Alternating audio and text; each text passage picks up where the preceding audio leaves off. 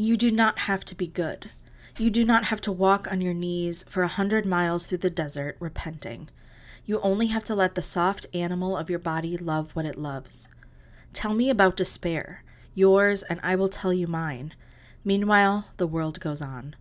Meanwhile, the sun and the clear pebbles of the rain are moving across the landscapes, over the prairies and the deep trees, the mountains and the rivers. Meanwhile, the wild geese, high in the clean blue air, are heading home again.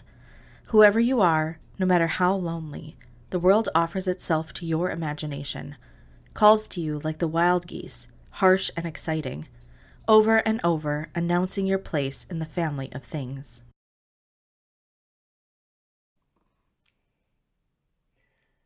Hi, I'm Reverend Jennifer Nordstrom, and I serve as the senior minister at the First Unitarian Society of Milwaukee. And I'm really honored to be able to join you all this morning. Thank you so much for having me. When the pandemic began, there was a flurry of activity in the sudden silence of stay at home. People made plans for writing the great American novel, or for learning a new language, or for finally building that back deck. I saw neighbors with new gardens, neighbors painting their houses, fix-it project after fix-it project. I had my own designs on improvement as well. I remember calling a fellow minister and proposing a weekly spiritual practice of theological reflection. I planned to set up a morning call with a different minister each day of the week for theological reflection in pandemic times. We were going to have so much time, and we were going to do so many things with it. I feel a little sheepish looking back at it now, but in my best moments, I have compassion for the person I was in those first few earnest weeks of not knowing. I didn't know. I didn't know how exhausting the pandemic would be with its daily assault on the stress response system, its anxiety, its collective grief and trauma, let alone its specific tragedies and crises and challenges, as well as the second pandemic of racism and white supremacy that erupted again in the middle of the coronavirus pandemic. What I really want now is rest. That's a hard thing to admit. In our capitalist society, worth is tied to productivity. We must produce in order to be valuable. But human bodies and minds and spirits are not designed for endless productivity. Like every living thing on earth, we must rest. Centuries of farmers have learned to let the fields lie fallow for a season. Even the ground must rest. In recent American capitalism, there has been some controversy about this practice because a fallow field doesn't produce profits. But not growing anything for a season lets the ground replenish its nutrients. Fallowing the soil, as it's called, increases carbon, nitrogen, organic matter, and beneficial microorganisms in the soil, making it more fertile.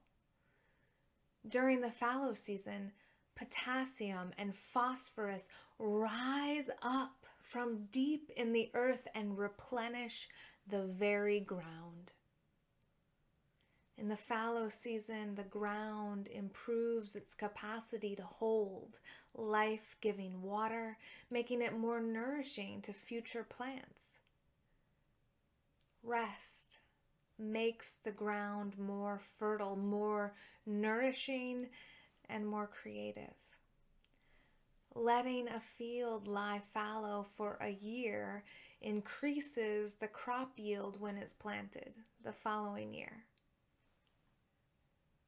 The ground needs an entire year to rest and to heal. What do you think the ground of your being needs to rest and to heal? Stillness is creative ground because creativity works in rhythm with rest. Stillness has a relationship with movement, just as the notes in a piece of jazz music are held by silence. Stillness is the frame for the notes, just as rest is the frame for teeming life and night is the frame for day. They're not opposed to one another, rather, they are each other's partners. Stillness is the ground for creativity. It is the rest that creates the next thing.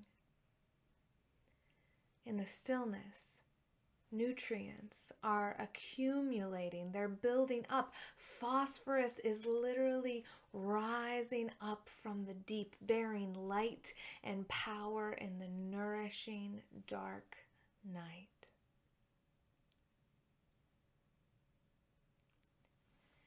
In the 14th century, the bubonic plague stalked Europe. It arrived on the shores of England in 1348, when the famous Christian mystic Julian of Norwich was just 8 years old. It moved through her country again when she was 20, and twice more later in her life. She survived the plague that claimed the lives of a third of her fellow compatriots. Julian became an anchoress in the church in Norwich. Anchoresses were the spiritual contemplatives and hermits of the medieval church, which meant that Julian spent her days in isolation and contemplation and prayer. As an anchoress, she was one of the few women with spiritual authority in the medieval church. There were only around 200 anchoresses in all of England in the 200 years between the 13th and 15th centuries. Dame Julian, as she was called, lived a quiet life of contemplation and isolation for more than 20 years, though she did see visitors who came to her for spiritual counseling.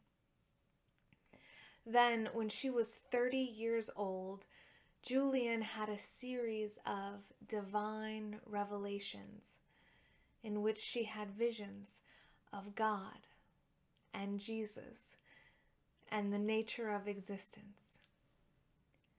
In one of these revelations, Jesus handed Julian something small and round, the size of a hazelnut. And she said, "What is this?" And he responded, "It is all that is made." Julian was afraid. What if she dropped it? What if something happened to this existence in the palm of her hand? But Jesus reassured her. He said, "It lasts and ever shall, because God loves it. And so all things have their being in the love of God." Later, when Julian was reflecting on and interpreting the visions, she concludes about that hazelnut of all of existence. God made it. God loves it. God keeps it.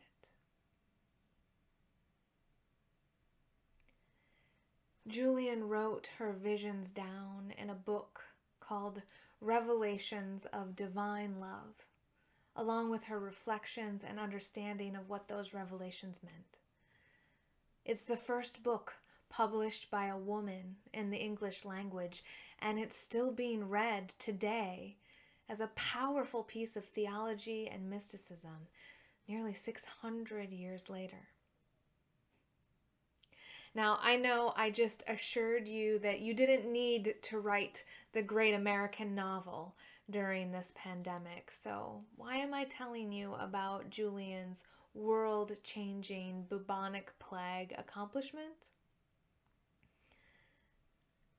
I'm telling you this creativity in bubonic plague story because I want to reframe it not as an accomplishment, but as an act of divine love. In the poem Wild Geese, which was our reading for today, the poet Mary Oliver assured us, "You do not have to be good. You do not have to walk on your knees for 100 miles through the desert repenting.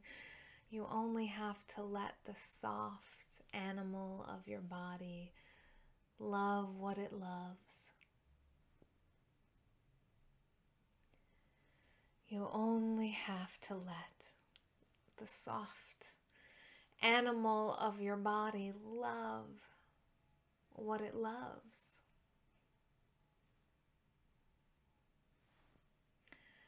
Maria Vashikidze, a Jewish Russian immigrant to Portland, founded the Sea Grape Apothecary to focus on pleasure and beauty and community and embodiment and connection.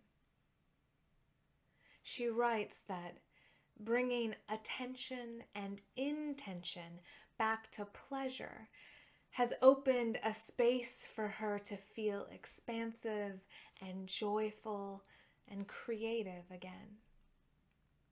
In her practice, she focuses on simple pleasures, things like a smell, a warm blanket, a hot mug of tea. She asks her readers, how can this moment right now be more pleasurable? And then she answers that question by listening to her own body.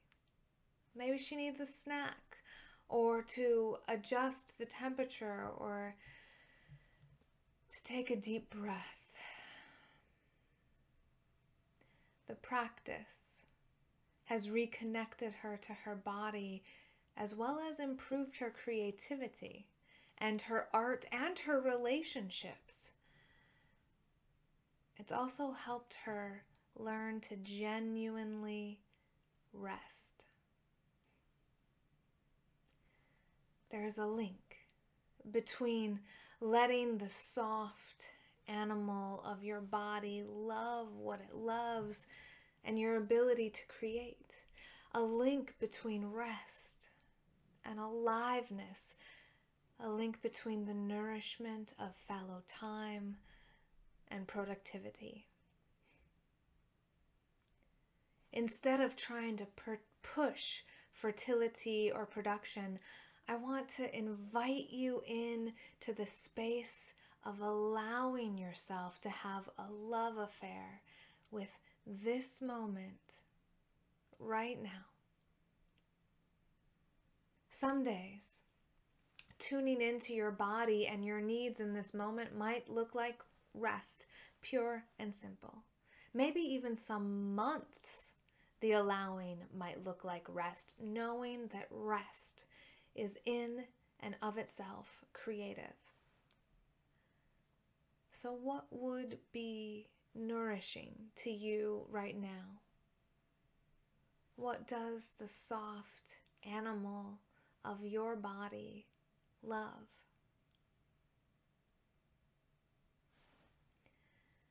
Julian of Norwich's world-changing revelations of divine love did not come from forced production. Rather, they came after years and years of quiet contemplation and stillness. They were revelations of divine love for humanity, not insistence on humanity's perfection or goodness or production. Regardless of what we do, Julian famously wrote, "All shall be well, and all shall be well, and all manner of thing shall be well." Because all of existence God made, God loves, and God keeps. We don't just lie fallow so we can produce more or better in the future, however. We lie fallow because it's part of the natural rhythm of life, part of the existence that God made. We lie fallow because we need it, because it's part of our wholeness and well-being. In Unitarian Universalism, which is my faith tradition, we believe that every human being is inherently worthy and dignified. We believe that our worth is intrinsic to our humanity and not dependent on anything, including production. Our theology calls us back to recognize our value outside of production. By resisting the impulse to drive ourselves through grief and pandemic exhaustion, by resisting the impulse to drive ourselves through the calls of our own body to rest, we live our faith. The Christian tradition teaches that all human beings are beloved children of God, beloved in our being, not our doing. We are beloved. You are beloved in our personhood, not as a consequence of what we produce. Small, simple pleasures, insistence on rest, and living to exist push against the empire of production. They balance big, wild campaigns with the daily lived resistance of pleasure and rest. Stillness is not just the frame of the jazz notes. The notes are also the frame for the stillness. The day is also the frame for the night. The doing is also the frame for the rest. Stillness and notes together make music. They balance and they nourish one another. They are equally important. Both doing and being are our existence, and they move with one another in the rhythm of the seasons, in the tempo of the day and the night, and the movement of our lives. Sometimes it is time for production, and sometimes it is time to let the ground lay fallow in the nourishing night. Whether you are preparing right now, or whether you're rededicating yourself to what matters, or whether you are reorienting yourself towards nourishment, I hope you find some space to honor what your body, mind, and spirit need in this moment, right now. May nourishment rise up from the dark and deep to meet you in fallow time, and may you know that you are beloved in your being, sacred in your very existence. May you do what you love, alive in this moment with divine love for yourself and this world. May it be so, and amen.